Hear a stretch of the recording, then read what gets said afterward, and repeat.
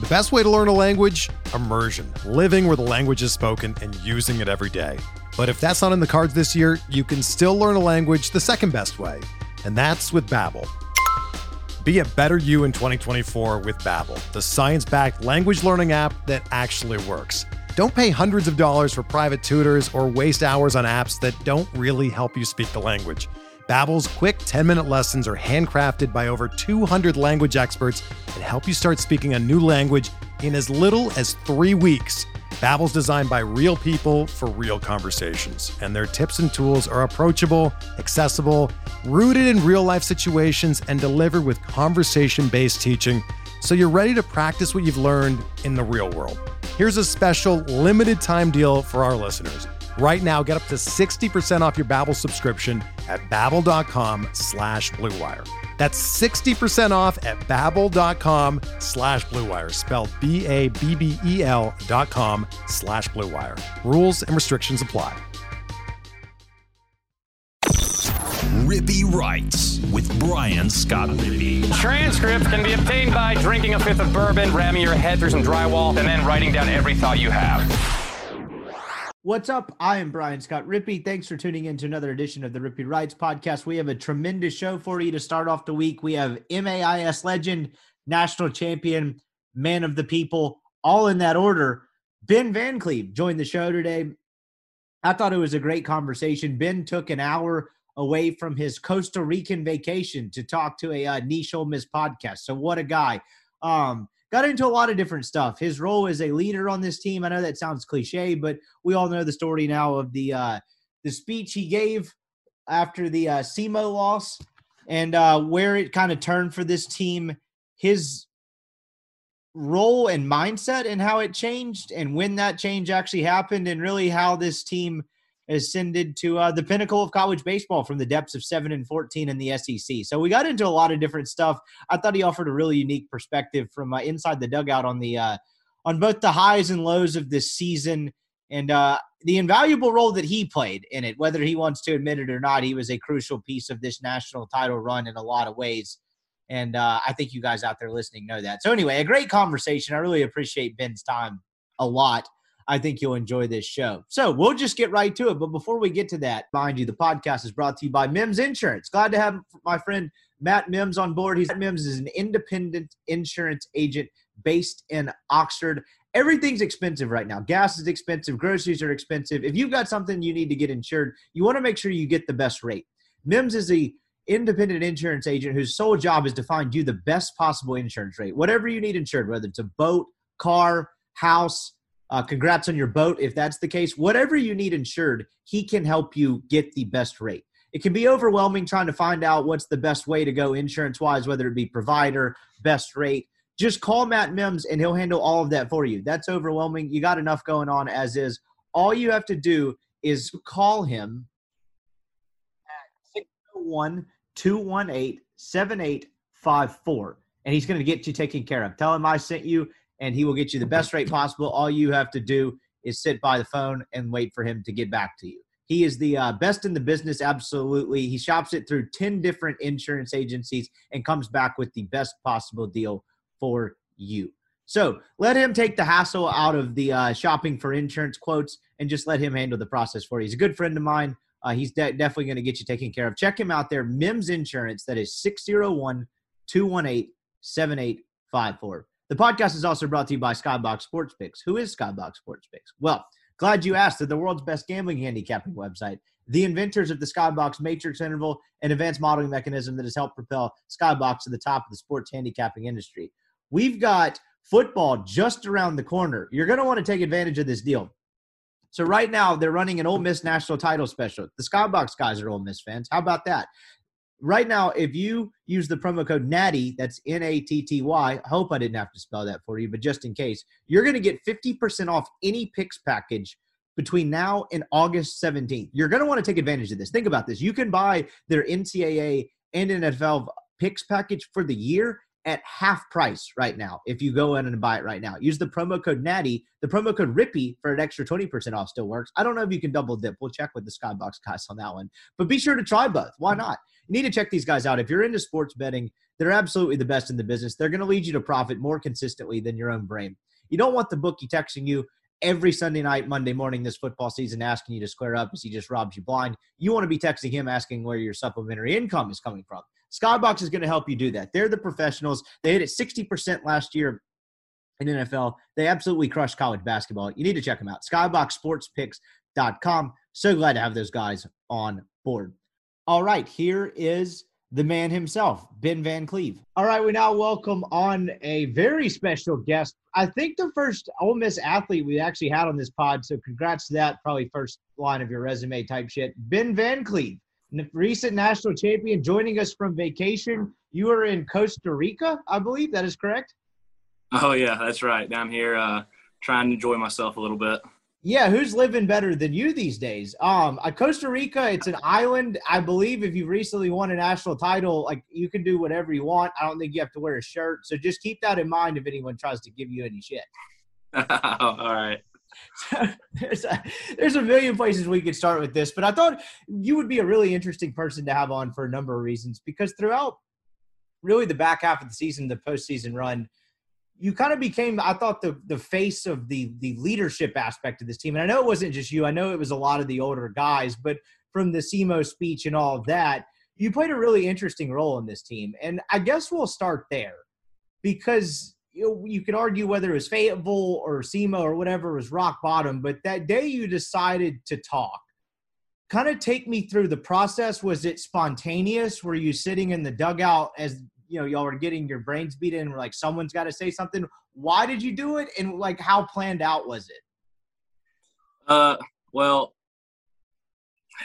to be honest with you, I'm sitting in the dugout against SEMO, and the first thing that's going through my mind is, this shit sucks. Right. It sucked. There was nothing fun about how we were playing, what was happening. And I'm sure some fans could see it too. Y'all could see it, I'm sure. It was to a point where obviously it wasn't this way, but it was like we looked like we didn't give a shit sometimes. Like, that's the way it looks sometimes. And obviously it's not that way. The guys cared. Everybody cared. We wanted to win as bad as anybody. I don't think me talking or speaking up to the team had anything to do with the success that we had down the stretch or anything.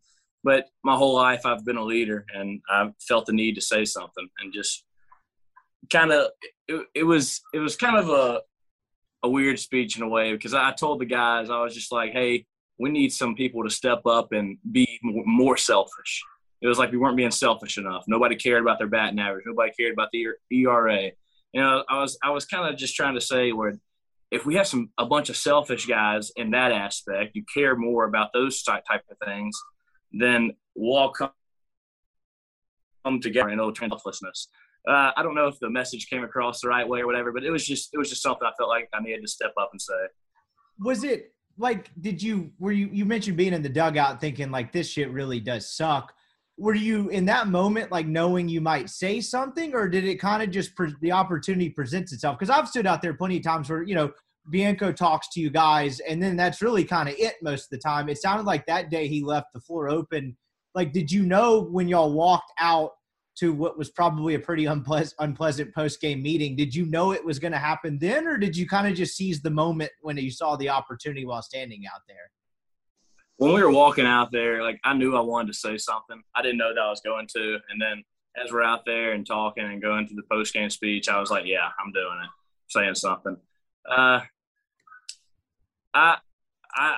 like to speak up sometimes. Sometimes I like to show that I am a leader, and I wanted the team to know that I was there. And like, it just hurt because I've been an Ole Miss Rebel my whole entire life, and just seeing how bad we were struggling, it hurt more as a Rebel fan than it does as a guy on that team. Yeah, definitely. And like, it's interesting. Like, was there a piece of it, because that was prior to the Mississippi State series, and so you guys actually dropped 2 more series after that. And like, that's kind of irrelevant in the grand scheme of things now, but was there any aspect of it, of you being a senior, and you being it your last ride. Like, I imagine if it was your sophomore or your junior, there might be some element of complacency of, A, this isn't my place, or B, whatever, this isn't the year, like, we'll see about next year. Was the fact that this was it for you, did that kind of create some urgency to be like, all right, what do I have to lose here? Like, I'm not going out this way. Yeah, I mean, being at my last year, and I feel like the guys on the team respect me, and I respect them, and I feel like they don't just say whatever whenever I speak. I feel like the guys listen to me sometimes, and so that's one of the reasons for speaking. And like, yeah, it is my last year. I didn't want to go out my last year and not even make it to a regional. Like, how sad would that have been? Right. I wanted to do it big, and I mean, credit to everybody on the team, man. Everybody came together, and it was just awesome. It was awesome the way the guys played down the stretch. So I've seen snippets of this. Some guys talked about it after the fact. I kind of beat around the bush, but like, what did you say? Like, was it like ripping into them, or was it just like how did you kind of balance the encouragement versus like, hey, we need to get our shit together here? It doesn't matter if I tell you what I said, so I'll tell you. I was just like, guys, it looks like we don't care. Like, we have 27 people in the crowd against SEMO, and we lost, what was it, 12-2? Yeah. Like, we had 27 people in the crowd. We're going through the motions. Like, we don't care. We're not putting together bats. I mean, it's just like we're going up there. We might as well not have a bat in our hand. Our pitchers going up there walking guys. Defensively, we didn't look good. It's just everything. We just looked like a sorry baseball team. Like, honestly, Alcorn State could have beat us that night. Like, it was just miserable. And just basically saying how we need to start caring. Like, this stuff means a lot more to this university than you realize. Like, people love Ole Miss baseball. Like, you got to play for the name on the front. I mean, it's just we got to come together as a team and figure it out, because it was miserable for everybody. There throughout the season, in the middle of the season, there were times where I'd show up to the facility and I'm like, God, we're playing so bad right now. Like, this sucks. Every single day having to come up here and we're playing this bad. And I'm sure other guys felt the same way. And it's just, it was becoming miserable to a point. That's how bad we were playing. Yeah, and there's an element of you're running out of time, because it's interesting that you mentioned, like, hey, it looks like we don't care. I remember we do a podcast twice a week, and so we'd catch you guys, like, we would talk about whatever happened in the midweek, and then we do one on Sunday nights after you guys finished up the series. And it wasn't going great for you guys at that point, but it didn't look like y'all didn't care. And that was the first time where I was like, oh, man, have these guys folded it up? Like, that was really when it looked like it. Right. And then you stayed in Arkansas, and it wasn't that you guys quit and didn't care, just some things didn't go your way. And so the results didn't come immediately, but you could tell, okay, no, they haven't quit. Things just aren't going well for them. But, like, at that point, like you mentioned, like, y'all were kind of running out of time. I mean, hell, after Arkansas, you're at 7-14, and I'm just kind of doing the math. I'm like, well, they're 3 losses away from almost mathematically being eliminated from a regional opportunity, particularly with the way the RPI and the bubble and all that stuff seem to be shaken out. Like, they can only afford to lose 2 more games. What was the immediate reaction to it? Like, how was it kind of received? Did you guys go into that weekend with a different mindset, not necessarily based off just that speech or whatever, but like, how was it received, and could you sense a change even though the results didn't come? I felt like it was a good time to say it then, because we did have a rival coming up. Right. Mississippi State coming into town, obviously it was a big weekend. But to be honest with you, I mean, there were so many times throughout the season where, if you look back at it, we were 1 pitch away from winning a series so many times. I mean, that weekend against Mississippi State, 1 pitch away. I'll tell you where everything turned around was when we went to Arkansas. We walked out of there, we could have swept so easily. I mean, we could have gone in there and swept them. We won 1, but we're on the bus ride home, and everybody has a good feeling. Like, nobody's in a bad mood. It was the strangest thing. You would have never seen a team 7-14 in the SEC play so happy. Like, the team was just, like, in good spirits. Everybody, like, we're on the bus ride home. We're playing cards. We're playing bus games, like, whatever you do. And, like, we're coming together. Like, it's about to get dangerous. And it was. It got dangerous from then on out. Like, we just went on a tear. Did you guys know, because you're exactly right with that Arkansas series, y'all, like, I mean, you talk about 3 at-bats or something, and that's a sweep. Like, it was that slim of a margin. I remember I wrote, like, the next day, I was like, honest to God, I've gone through all this. I don't know how the hell these guys lost this series. This doesn't really make any sense. And so at that point, you mentioned you guys have a good feeling. But in terms of just simply getting an opportunity to make the postseason, you guys were really up against it, like really, really up against it. I mean, how you had to go 8-2 over those final 10 games with the win at Southern Miss. You sweep LSU, you sweep Missouri, and then Texas A&M takes 2 out of 3. But just going 8-2 over that final 10 games got you in by the skin of your teeth. You mentioned y'all had a good feeling. You know, the Chris Coughlin talk has been kind of well documented at this point. When you're going into that Missouri series, is it discussed at all, like how slim the margin for error is, or y'all just trying to get out and go play good baseball? Like how aware did you feel everyone was that, like, okay, we really have no margin for error here? So going into that Missouri series, there's another thing I told the guys. I said, hey, listen to me now. If we go 14-16 in SEC play, there is about a 95% chance we're in the postseason.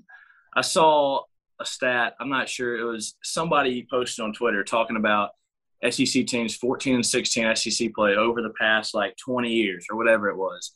And 95% of the time the team was in. Like something always happened. I mean, it was the RPI is usually good enough when you have that type of record. So I told the guys from then on, I was like, hey, let's go 7-2. We're 7-2. I said, I promise y'all we'll be in the tournament. I made a promise to them. Like I had no clue, obviously, but I make a promise to them. I said, if we go 7-2 and we're 14-16 SEC play, we are in the thing. We're in it. Don't worry about it. And by God, we went out there and did it. And it was some of the most fun ever. Just seeing the whole thing go down, like just week by week. It was incredible. And it was a wild run too, because I thought when y'all left Baton Rouge, I was like, okay, this team has turned a corner, but is it going to be enough? And, you know, the Vanderbilt game happened, so you guys get eliminated Hoover in the single elimination piece of it. And then you're kind of sweating it out over the next 5-6 days. I know that's usually when Mike likes to let y'all get away from baseball a little bit, like you're probably still working out. But what are those 5-6 days like all the way up to Selection Monday as you're waiting? Because, like, anything – I don't know how big of bubble watching you were in, but it was some pretty shit luck in terms of, like, anything bad that could have happened to shrink the bubble did. And then you got some places kind of projecting you guys as the first 4 team out. Take me through those 5-6 days where you're just in Oxford doing whatever all the way up to the moment you figure out you're in and you do have a chance at this. Okay, so the morning after we lost to Vanderbilt, yeah, whole team, we thought we were in. Like nobody's worried at all. Not a soul. We're like, yeah, we're in. I mean, we did enough over the last 3 weeks. We're in. We're 14-16. Like, we're in. We start inter-squatting for the next 2 or 3 days. I think we had 3 inter-squads. Let the pitchers stay loose, get their arms in shape, let the batters see some live pitching. And the week goes on. And like you said, there was a bunch of shit luck for us. Yeah. The teams we needed to lose were winning. And it was bad. Like, we were like, well, this doesn't look good. We didn't think we're in. So we go to Coach Bianco's house the night before selection show. We had a end of the year team dinner. We do it every year before postseason. It was a weird vibe at his house that night. Like, it's just like you can see the guys are kind of like about ready to just be like, hang it up because the season's over. Right. So everybody thought, like, because of course we're bubble watching. We're watching all these D1 projections, everything. We're like, man, they don't even have us in there. Like, they're writing us off. They've just completely written us off. And so we go to selection show. I think it was Monday morning. We have our breakfast, and we're all just sitting there, and we're just like, man, we don't want to watch this thing. Like, we're not in. Like, our season's over with. I'm really, really close with our hitting coach, Mike Clement, and I'm sitting across from him at breakfast. He kind of gives me a look and smiles. And I was like, what? Anyways, selection show comes on, and by God, they let us in. And I knew what that smile was all about then. And we knew the committee messed up when they let us in. Like, and we saw the draw we got. We loved our draw. I mean, we're facing Arizona, who we faced last year and knocked us out. We don't know much about Miami, but we didn't think they're going to be a problem for us. It was that moment, the emotions that those last 3 days leading up to selection show were just unreal. Like, so many highs and lows. The selection Monday is a weird vibe because it's not like basketball. It's like basketball, they keep that pretty locked up. and they kind of basically announced it live to where, in like, dirty little secret in baseball, particularly in like coaches and media circles, by like 9 a.m. you kind of know who's in the field, particularly if the team you cover, like you have any sort of contacts, like you can kind of figure out who's in. So like you guys, you mentioned Clem gives you that smile. 9, 10 a.m. like I got a text. I was like, I think they're in. Here's what it is. And I was like, wow. Okay. So they did get this opportunity. And then they showed the video. You guys were pretty elated.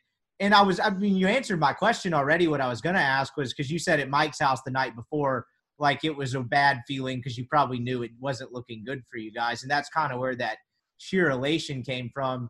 You mentioned they messed up letting you guys in. Was there any mood difference after like the selection show versus practice? Because it's a weird dynamic. You guys had already started playing better baseball. Like when you mentioned eating breakfast, I would have, if I was sitting in your shoes or whoever on the team, I'd have been like, damn, is it really going to end this way? Like we finally kind of turned the corner and we're going to catch this bad break.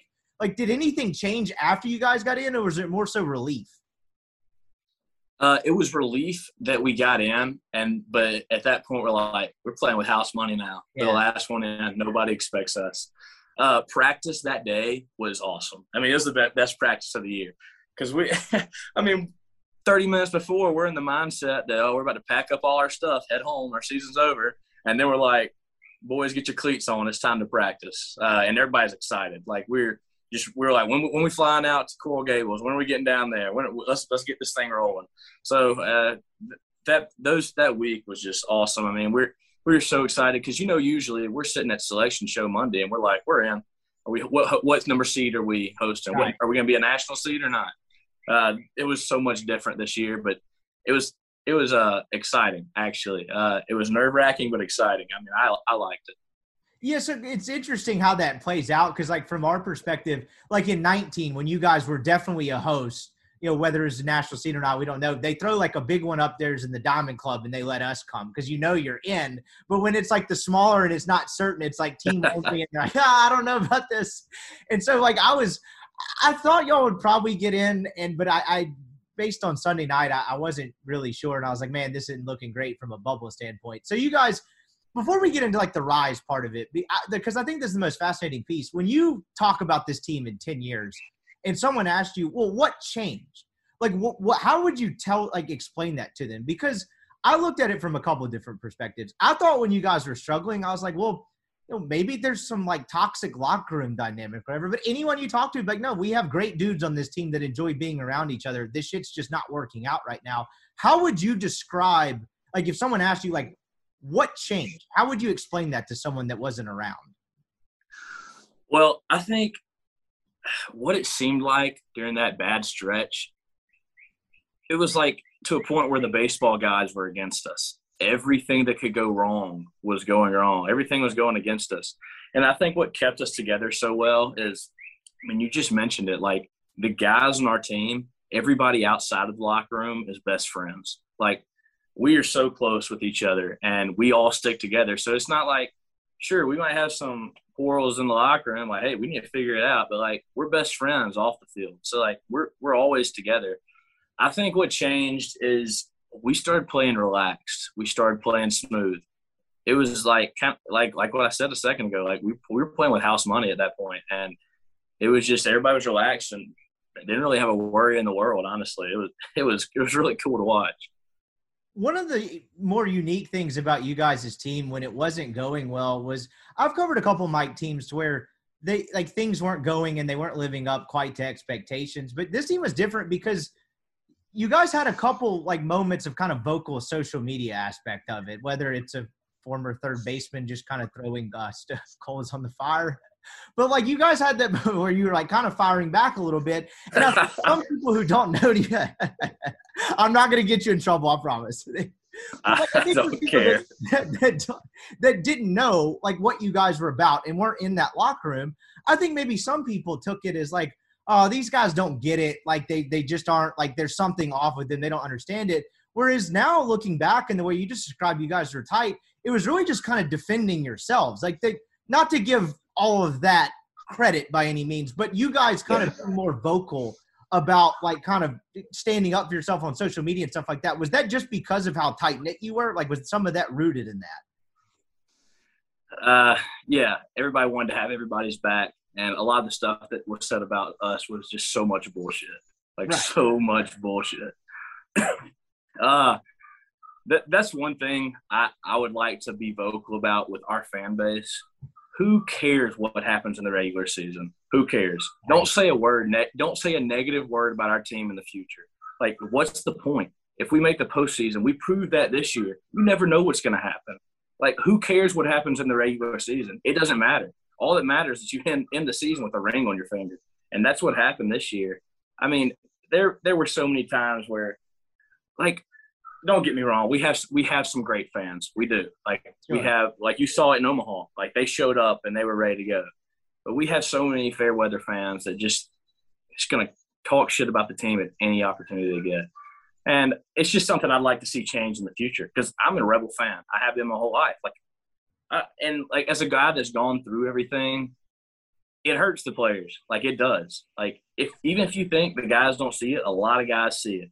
And I mean, how do you think it feels when you get on Twitter and you see 27 different people mention your name and just talking terrible about you? I mean, it's not good. Like, obviously, like, we have some strong-minded individuals, but you see all athletes all over the country that, I mean, having to see doctors, like, some guys even committed suicide just because certain things that were said about them. So that's just kind of my take on it for the future. Like, who cares what happens in the regular season? Let it play out. Let's see what happens. It's a great point you make, because like I remember when I was younger and I had to cover recruiting, and it was predominantly with like basketball and football players, but they talk about like their haters or whatever. I'm like, this kid's 17 years old. What the hell is he talking about haters?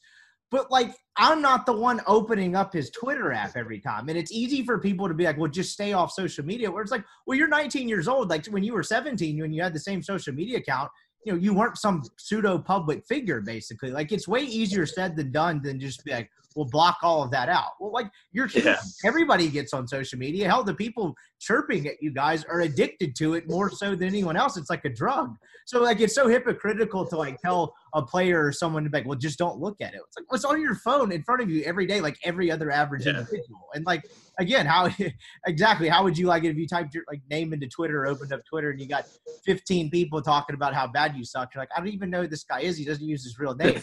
He's got 7 followers. Yeah, it's from 7 followers and an infinite amount of terrible opinions. But like, it's way easier to say that when you're not in it. And so I just thought that was an interesting aspect, just because I've never really covered an Ole Miss baseball team where guys actually kind of chirp back. And I thought it ended up kind of being a test of, or an indication of how tight knit you guys were, even though it might have been misconstrued at the moment. Let's get to the fun stuff, the rise. So you guys go down to Coral Gables that night. You're down 4-2 in the 6th, and then Peyton Chatagnier kind of just says, I got this. And one of the things that was so fascinating about this historic postseason run, because it's such a wild story in so many ways, is so many different guys became heroes in so many different ways. Like, whether it was Hunter Elliott kind of coming into his own, or, I mean, hell, if we're being realistic, if Peyton Chatagnier doesn't do that the first night in Coral Gables, we might not be talking about any of this. Yeah. You have the Elko double right after the bad inning against Miami. There were just so many guys that stepped up in so many ways. Calvin Harrison, the World Series. I could go on and on and on.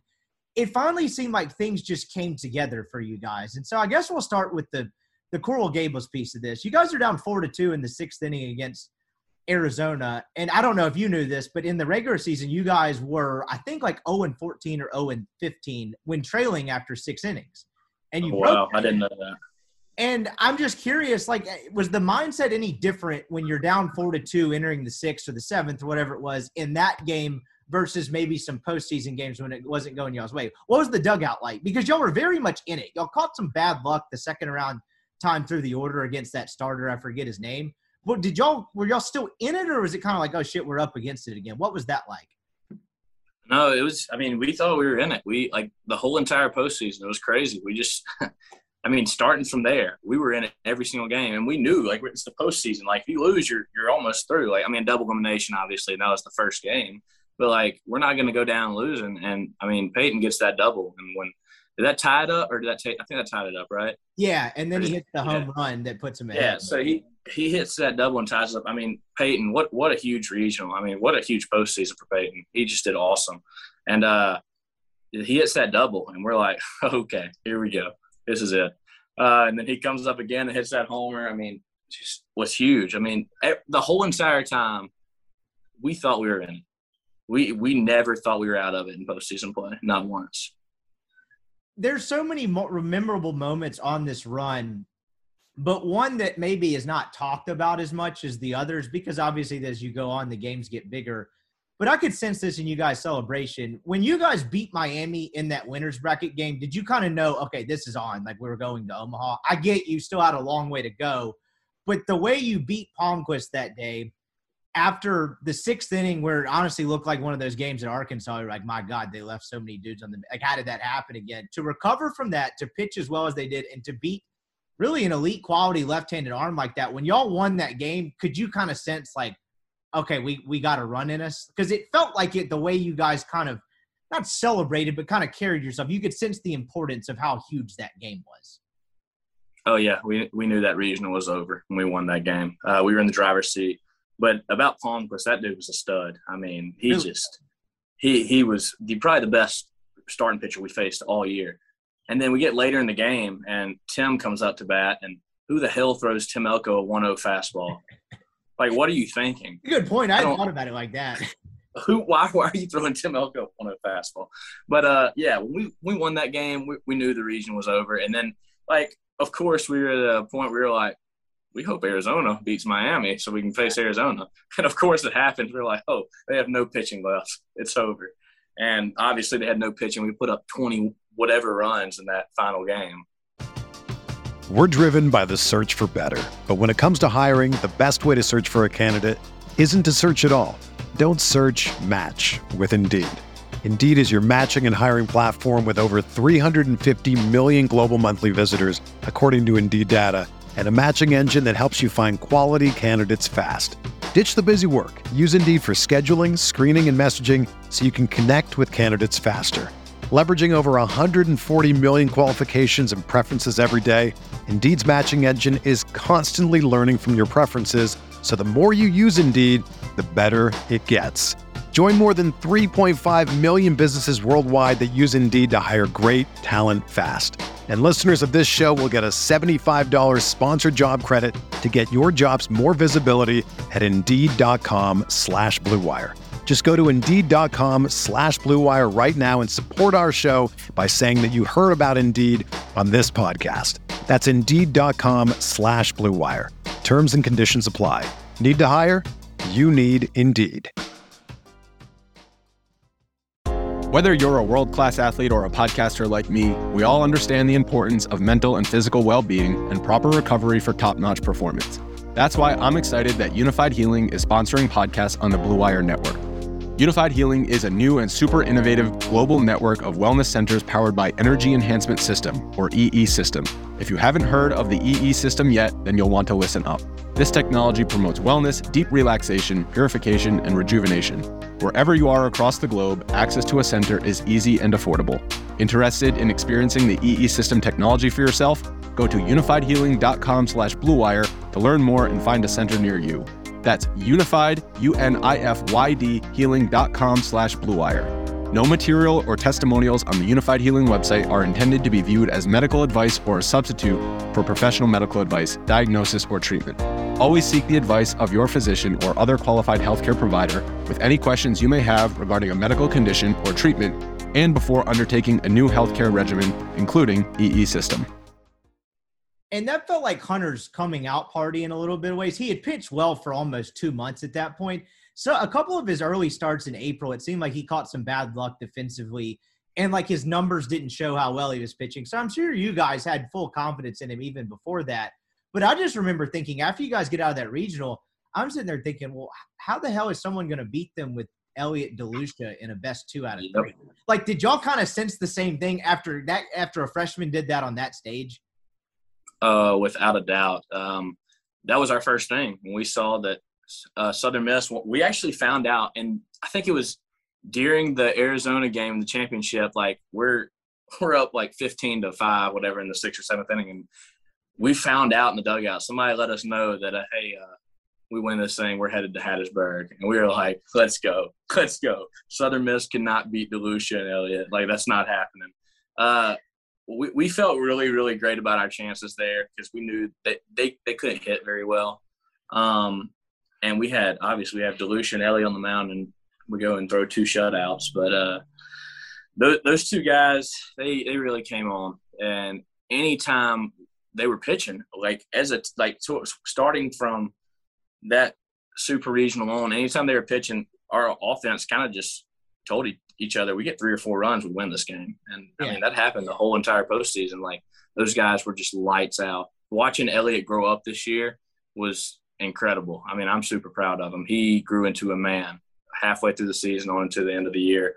And then thank goodness Coach Bianco made Dylan DeLucia a starter because he was terrible out of the pen.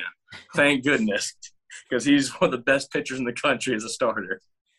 With the Elliott piece of it, one, I don't get to ask these important questions nowadays that I'm not on the beat. What's up with the sleeves? He'll wear that shit in like 90-degree weather. Is that just what he prefers? Why is he a sleeves guy? Have you ever asked him? I can't quite remember. I think he likes staying warm. Like, he doesn't want his arm to get like cold at all, and thinks the sleeves are the best option. Whatever works. I mean, hell, he shoved. I was in a air conditioned bar in Hattiesburg, and I was like, I'm sweating watching this guy. I've never whatever works. Like, you can't question it, but I was always just curious about that. For a guy like that, you were an older guy on this team. To see a freshman do that, and it's not only what he did. I would watch most of the post-game press conferences, and if not, I would have like Chase send me the audio. He would they would ask him throughout the year, like, do you feel like you're gaining confidence? And he would act almost like, not in a bad way, but almost like annoyed that was even an idea. Like, he was like, I've been confident ever since I picked up a baseball. Like, what are you talking about? This is what I'm supposed to do. To see an 18-year-old kid, 19-year-old kid gain that type of confidence in SEC baseball, because like, that's not easy, right? I mean, look a couple years ago, like Dillard and Kessinger and all those guys were studs and they struggled as freshmen, and that's different than pitching. But like, does it affect you guys as a team when you see a kid that's a true freshman just be completely fearless the way he was? Yeah, I mean, he's a great guy, and we have core covenants at Ole Miss. REBS, Revs, relentless, excellence, belief, and selfless. And he had the belief all year. And belief, our definition of belief is knowing we can succeed in any situation. And he took that to heart. I mean, he had it the whole year. It might not have shown because we were struggling. But, I mean, he was still putting together some good outings. He just had some bad luck earlier in the year. But in the postseason where he really started doing his best, I mean, for me, from my point of view, he started doing really well, like, towards the end of the year when he dropped his velo down a little bit. Because Hunter Elliott can throw 92, 94. I'm not sure if everybody knows that. He can. He did it all fall long. But he realized he was more effective when he dropped his velo down. He was, I think, 87, 90 all postseason play and throwing his best he had all year. But it's a huge boost to our team. Like, we got a freshman on the mound who thinks he's the best player in the world. Like, that's awesome for us. I mean, he's got a big set of nuts. Yeah. So you mentioned something interesting earlier, because I thought this after the fact, but it sounded like you guys knew it before. About 5 innings watching DeLucia pitch against Southern, when they went through the second and third time through the order, the foul ball, grand slam thing aside, it was very clear they couldn't hit that level of pitching, and they hadn't seen a whole lot of that this year. Did you guys have a hunch in that going in? Because the way you made it sound earlier was yes, because when they didn't make adjustments on him the second and third time through, I was sitting there thinking, these guys they're clueless the third time through the lineup. Like, my God, they're going to have to face Elliott tomorrow. Did you guys sense that going in? Did you know that'd be possible, like, beforehand? Yeah, so when we played Southern Miss down in Pearl, yeah, we weren't pitching it that well during that time of the year. Like, we were leaving fastballs middle, breaking balls up, like all of that stuff. And obviously they hit well that game. But then we get to pitching like some of our best. We did like when we faced them in Hattiesburg during the midweek in the regular season, I think Drew McDaniel went 5 or 6 strong. Maybe I think he gave up 1-run ball and a solo shot. I think that's right. And then Kimbrell comes in. Maybe Mallets finishes. I can't remember. But whatever it was in that midweek, like, we saw what good pitching does to them. And they didn't really have much of a chance against it. And then we watched some more video on tape. Anytime they faced a pretty good arm, it's just they really struggled. So going into that series, I mean, I don't want to say we just knew we were in Omaha, but basically we knew we were going to make it there. Like, we knew we had studs on the mound, and we knew that they couldn't hit very well against that type of pitching. from your standpoint, I remember watching the celebration afterward. You're a senior on this team. You're a good hitter. It's one of the best offensive lineups in the country. You were in the mix all last year on a team that really just destroyed the SEC in pretty much every pitching category. But kind of the way the math shook out and the way the lineup shook out, your at bat shrunk a little bit. And I just thought it would be easy for a guy on his way out that's not getting to play every day to kind of check out. But you did the opposite of that, whether it was the speech, and I promise you I'm not the only one that noticed this, that you were the first one out of the dugout at every celebration. I don't know how you beat some of the fleeter foot guys out there, but props to you when y'all are dogpiling the mound. What you mean? I'm fast. Yeah, I can't slander your speed, but for you, what made you want to stay engaged and take on a role? Because on every single championship team, like people say that stuff is cliche, but you look at any sort of championship team, they have some sort of DNA guy that kind of embodies that. And whether it's leadership or just keeping up morale in the dugout. And I don't want to make you sound like Rudy or something. You contributed to this team, but just being in the dugout and having that type of attitude, despite your not getting to play every day. How did you manage to do that? Because that's a very selfless thing to do that this team unquestionably needed. So I'm glad you asked that. Last year, I think I got 100 or 110 at bats. And I mean, sure, it was a good amount of bats, but I wasn't happy with that last year. I'm not going to lie. I was kind of an asshole last year. Whenever I'd look at the lineup card and I saw my name wasn't in it, I was like, man, come on. Like what? Like I had this, and I was miserable last year. Like, not miserable with, like, the team and everything, just miserable that, like, I wasn't getting more shots at that point. And whenever I had my exit meeting at the end of the year and I kind of voiced my opinion and whatnot, and that went on, and I was like, well, yeah, I'm coming back for my 5th and final year. I told myself then and there that I'm going to be the most supportive, selfless guy I can be. I'm going to be happy. I don't want to be miserable again. I want to enjoy my last year. I want to do what I can to help this team win a national championship. I want to do whatever I can. And I stuck with that all year. Sure, I won more bats this year, but, hey, like, who cares? Like, I wanted to be the teammate that I knew I could be. I wanted to be the friend I knew I could be because I made so many more best friends this year on my team. Like, I had friends last year on the team, but this year I made friends for life. And it's all because I changed my attitude and I changed my mindset. And I've got guys that will be in my wedding one day, and I'm so grateful for that. And I'm so glad I decided to change my attitude. And I wasn't the only one that was selfless. I mean, we had a team full of selfless guys this year, and I think that's another reason for our success at the end of the season.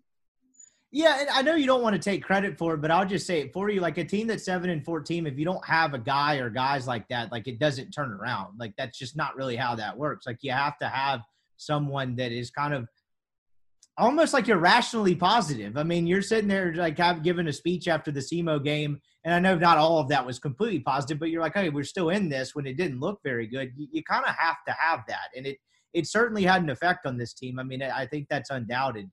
And you also had a tweet that I happened to come across my page after y'all won at Southern, and I think you said something to the effect of "job's not done yet."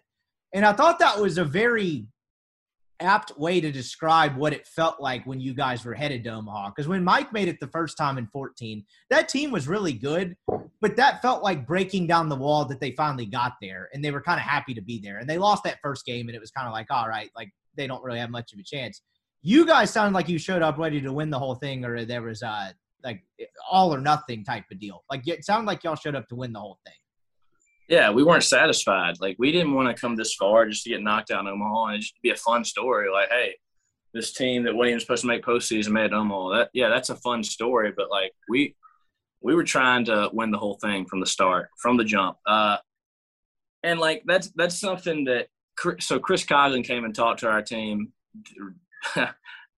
Funny that it was the morning of the first game against Mizzou. He came and talked to us. And he was telling us about his run with the Cubs and how everything went and just basically how those guys knew they were going to win a championship from, like, the middle of the season on. And he kind of mentioned to us, he was like, guys, you're already national champions. You just have to go out there and execute it. Like, if you think you're national champions, and you are.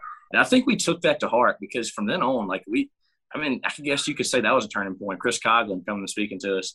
He's an awesome guy. And, like, from the start of this season, it was always to win a national championship. It is every year at the program we're at. I mean, if you're at a lower level school, then that can't be your goal every single year. It's not possible. You don't have the recruits, you don't have whatever it is. But every single year, that is our goal. We want to win a national championship. And that was never out of our mind until somebody told us, hey, you're not available to play anymore. You're out of the postseason. Like, you're done.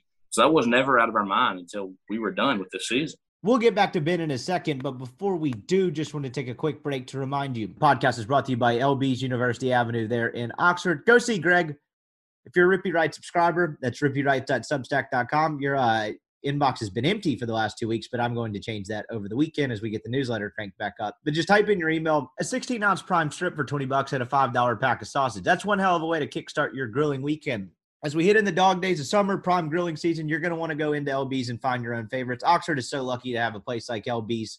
It is absolutely the best place in the world to get meat. I love the tri-tips. You got the filet burgers, all kinds of delicious sausage, fresh seafood.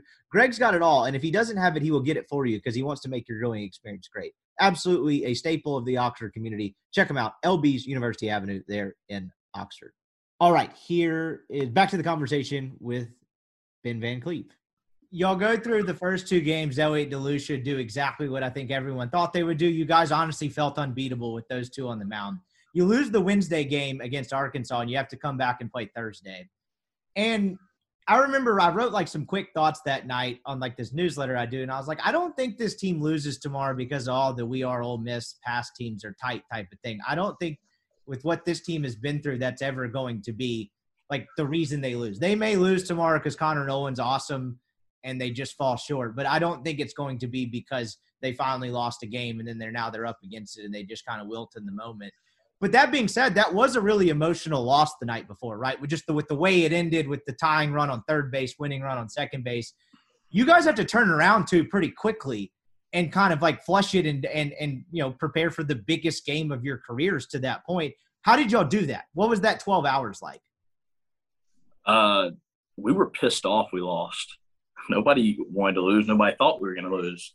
The whole team's pissed off. We're supposed to be hanging out today and relaxing and getting ready for a national championship coming up in 2 days. Like, everybody was just angry, and it carried over. Like, everybody settled down eventually. Like, we go to the team meeting that next morning, and everybody's still angry. We're like, dang, guys, come on. We got a game to play.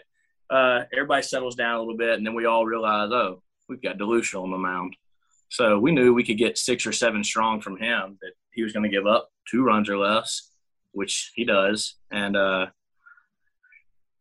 it was just – I mean, it was exhilarating. Like, winning that game, knowing we're planning for a national championship and the team we were going up against, and we were just ready to go.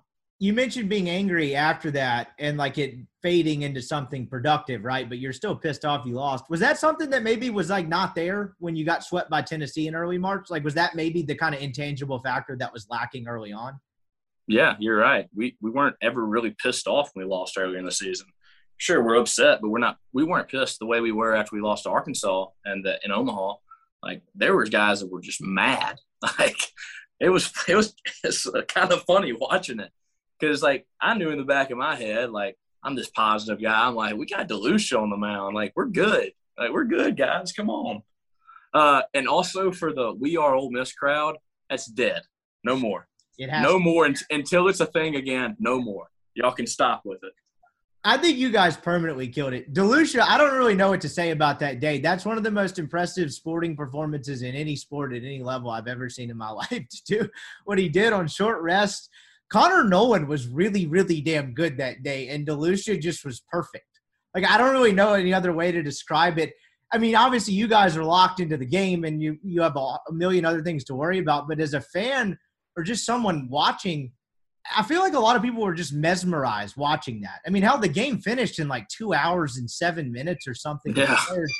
Did y'all, like, have you had the chance to look back, or did y'all ever look back as a team and you're like, that was absolutely absurd what that guy just did?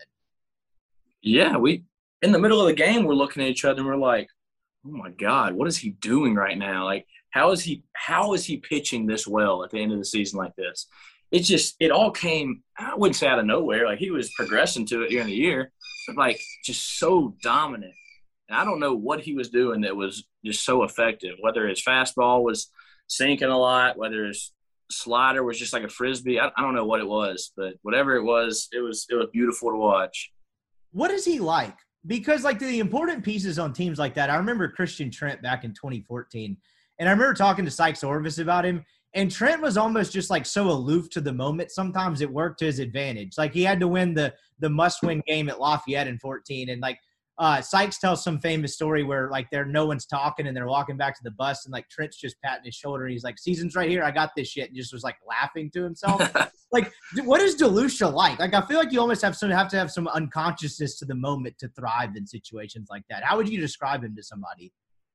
So DeLucia off of the field, when he's not pitching, his days he's not pitching, he is the most talkative person you'll ever meet. Really? He can just he can hold a conversation, he can talk, he can BS with the best of them. The day he is pitching, good luck getting a word out of him. He's not going to say a word.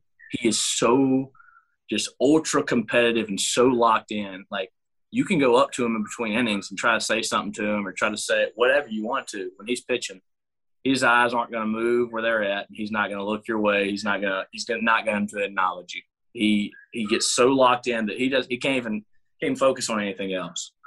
You think that's why he's better as a starter? Because in the pen, you don't always know when you're going to pitch. In the starter, you have that whole build-up to where, like, hey, don't talk to me. This is my day. You think that probably plays into it a little bit? I truly think that is because, like, when you're in the pen, you don't know when you're going to pitch. It's hard to get locked in, I would imagine. It's kind of like a pinch hitter. It's hard to get locked in. But when you know you're going to start, you got hours and hours to prepare. So I do think that definitely was a factor this year. Final series, when y'all take the field and you see what the stands are like, I flew up from Dallas. I was like, I just want to see this. Like, and I bought tickets. I remember buying tickets. I was like, I want to be on the Ole Miss side because I don't want to be stuck in a bunch of OU people. Ole Miss side. There was no Ole Miss side. Like, I bought tickets for game one, and then I was like, I'll see where the Ole Miss side is for game two. And then when we got in there, I was like, there is no Ole Miss side. This is their stadium. There's no Oklahoma section. When you guys walk out onto the field that night when it is full, I mean, I know you're locked in, but, like, what was that like? That had to take you aback a bit because, look, y'all play in front of huge crowds. That was something different. That's a 25,000-seat stadium with 23,000 Ole Miss fans at worst. Like, what was that like watching that? The coolest sport moment I've ever been a part of or ever seen was back-to-back. That crowd, especially when we hit the back-to-back, like you said, the coolest sport moment ever. It was just like people were going crazy. Like, I saw videos after the game. There's, like, our fans are tackling each other. Like, they're throwing beer in each other's faces. Like, they didn't care. Like, it was like a war in that crowd. Everybody was going nuts. I mean, the way that they showed up and made that place Swayze North, that was awesome. I mean, the fans just came. I mean, I've been an Ole Miss Rebel my whole life, like I've said. So I've always traveled to bowl games growing up, and I've always realized, hey, Ole Miss fans, they travel for the big stuff like this. They really travel. We always have traveled. And so I was excited to see how it would be that final weekend in Omaha because, I mean, we had good crowds during the week, but, I mean, it wasn't like that weekend. Like, I had over 50 text messages from different people, hey, coming to Omaha this weekend, coming to Omaha. And I had the rest of the team was having people saying the same thing. So we knew it was going to be packed out. We thought maybe 15, 16,000 Rebels. No, there's 25,000 Ole Miss people in that stadium. It was unbelievable. I mean, the back-to-back literally sounded like a football game. It was the closest thing to some sort of Saturday SEC game that I've ever seen.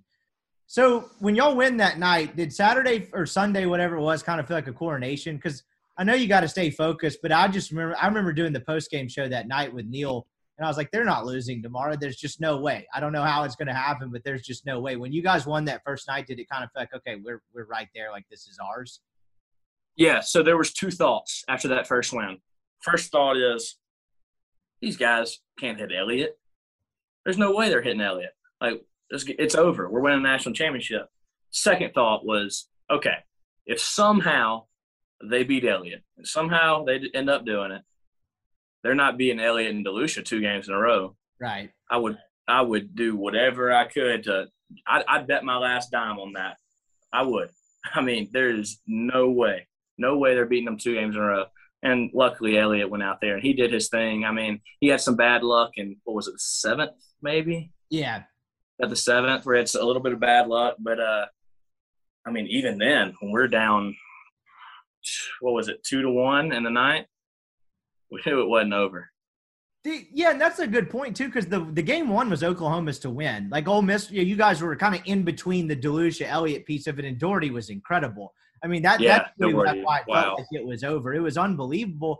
And then, the crowd piece of it, that rattled. I mean, their first-round shortstop kicked the ball in the first inning. And that I'm glad you said that.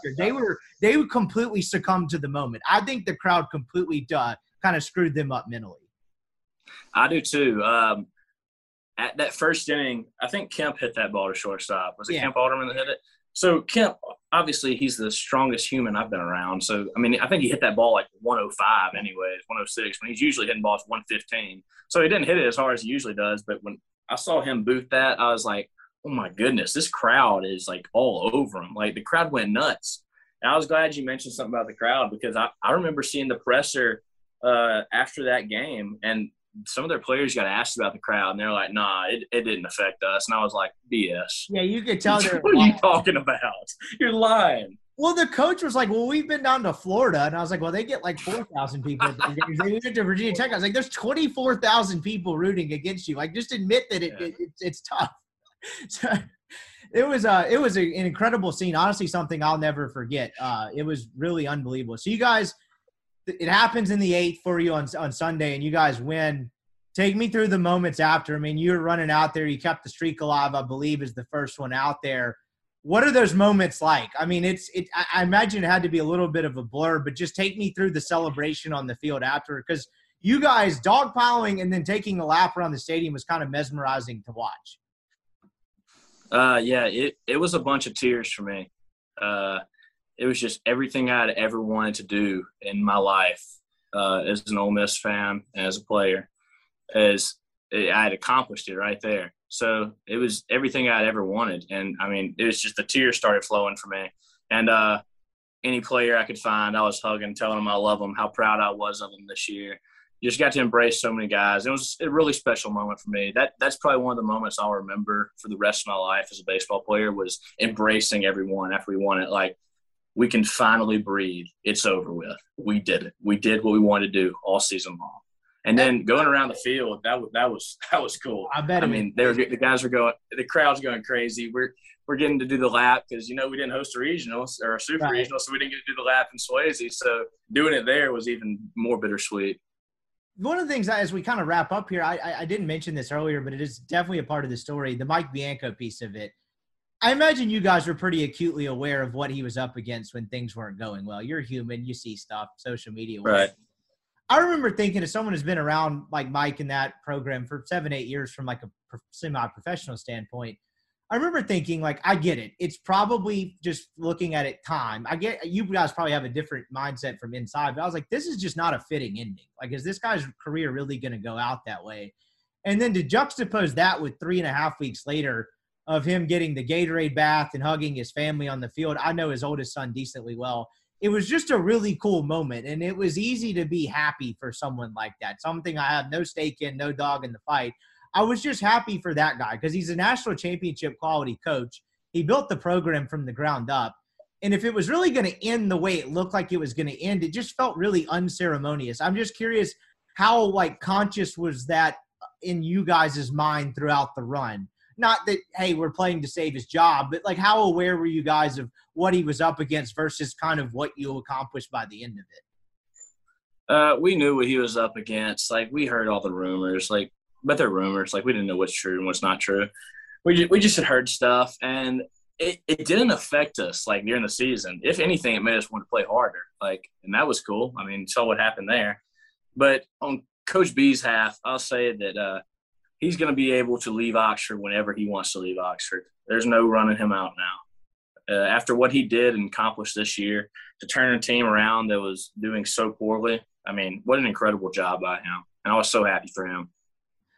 I know you always kept the belief, but if you got back to your apartment or wherever you're living after the state series, for example, and you're like, hey, you guys are going to win the national championship, would you have been like, are you on drugs? What would you have thought in that moment, sitting there after the state series? Like, well, you guys are going to finish as the last team standing. I would have told you, well, that's going to be a hell of a story. And it sure did turn into one. That's a great way to put it. The parade, I got to ask about that. I forgot about that one. So one of the things that I kind of wrote about a lot after you guys won, there are a lot of good Ole Miss teams in the past. There's been a team that made to Omaha, but you guys winning it, you will be immortal. And I know people throw that word around a lot, but like 25 years from now, people remember everything about you guys, everything about this team. You may have just been in the moment celebrating like hell. I'm glad they let you guys catch some of the beers people are throwing at you. I was worried for you all in that situation. I was like, I think these guys stay sober for this. That's just cruel. What did you take any of that in at all? Like, is that sunk in at all that you guys will be remembered forever? And just what was it like 2 days later, the celebration almost not seeming like it was ever ending? Well, the parade seemed really fun at first, and then I had to make sure I didn't get hit in the head by White Claws the whole time. That'd be tough. I'd wear a helmet. That was interesting. No, the parade was great. The celebration was great. Everything afterwards was awesome. But, yeah, it's finally sunk in for me. It took some time. But, I mean, we're national champions, and, like, it didn't sink in for a bit. Like, I was just, like, on cloud nine. And I'm just super excited to get back to Oxford this fall and get our rings finally. I think that's all we can talk about right now is getting rings. And, yeah, we're going to be legends forever. And it's cool to put it that way. You posted a really heartfelt kind of goodbye to Ole Miss and a goodbye to baseball. And so to package in the question, what is kind of next for you? I'm enjoying myself in Costa Rica right now, and then I'll figure out what's next when I can. I'm not thinking about that at the moment. Just trying to enjoy myself on a little vacation. Absolutely. I love that. I probably should ask that in a better way. Like, I wouldn't ask you to give me your 5-year plan and a resume or some shit. But as someone who's done baseball their whole life, I guess is what I meant. As you transition out of baseball and you're not going to do the professional thing, going out like this has to make this a lot easier, right? Because pretty much everyone else ends their career disappointed or ends their career in the minor leagues somewhere. Or maybe if you get really lucky, you end up in the pros. But, like, the way this went out, you think this transition outside of baseball is going to be made – not that it would be difficult for you, but just like easier, the fact like I went out as high as you could possibly go. Yeah, I mean, going out like this, what a crazy baseball path that I was on. Like, I enjoyed this game so much, and I loved it, and I still do love it. And I'm going to be around the sport as much as I can be. Who knows? I might end up coaching one day. But just to go out like that was the best feeling in the world. And like what you were saying with being a national champion, like having some confidence and stuff, I truly think it helps with like searching for a job. Like people can like see me and see the type of role I had or whatever it is and be like, yeah, that guy was a national champion. Like, let's hire a national champion. I don't know. I think I'm going to be okay. I feel confident with myself, and I think baseball is something that gave me the confidence I have. So I hope I have a successful life. That's what's next for me. I got to end on this. So you kind of have a cult-like following amongst this podcast listenership. I'm an MIS guy. I kind of started this bit talking about how the MIS is probably tougher than the SEC in most sports. It got to the point where I'm not sure most people understand it's a bit now. I have the Jackson Prep athletic director like tweeting me and thanking me sometimes. So we're curious where that's going to end up. But you're an MIS guy. We're trying to get you on the home run train. Have you ever had anyone yell up at you about your home run over-under? Because that would be my fault. I'll take responsibility for that now. No, I have. It's kind of funny. Like for instance, like we're in not in Baton Rouge, in Hattiesburg in Super Regional. I'm eating at dinner with my family, and somebody comes up to my table. Hey, you gonna hit a home run this year? I said, I'm working on it. I'm sorry, I'm working on it. Like it's funny. Like I don't understand it. I think in my fall and spring inter squads combined at Ole Miss, I hit like 15 within 2 or 3 years. And at JUCO, I hit, I think, combined 24 in 2 years. So, I mean, it's not like I can't do it. It's just it never happened for me.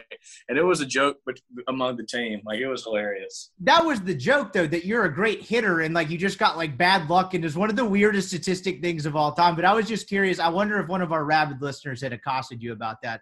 I'm glad it hasn't been too bad. But, man, I really appreciate this. This has been a ton of fun. I know I kept you longer than I told you, but this has been amazing.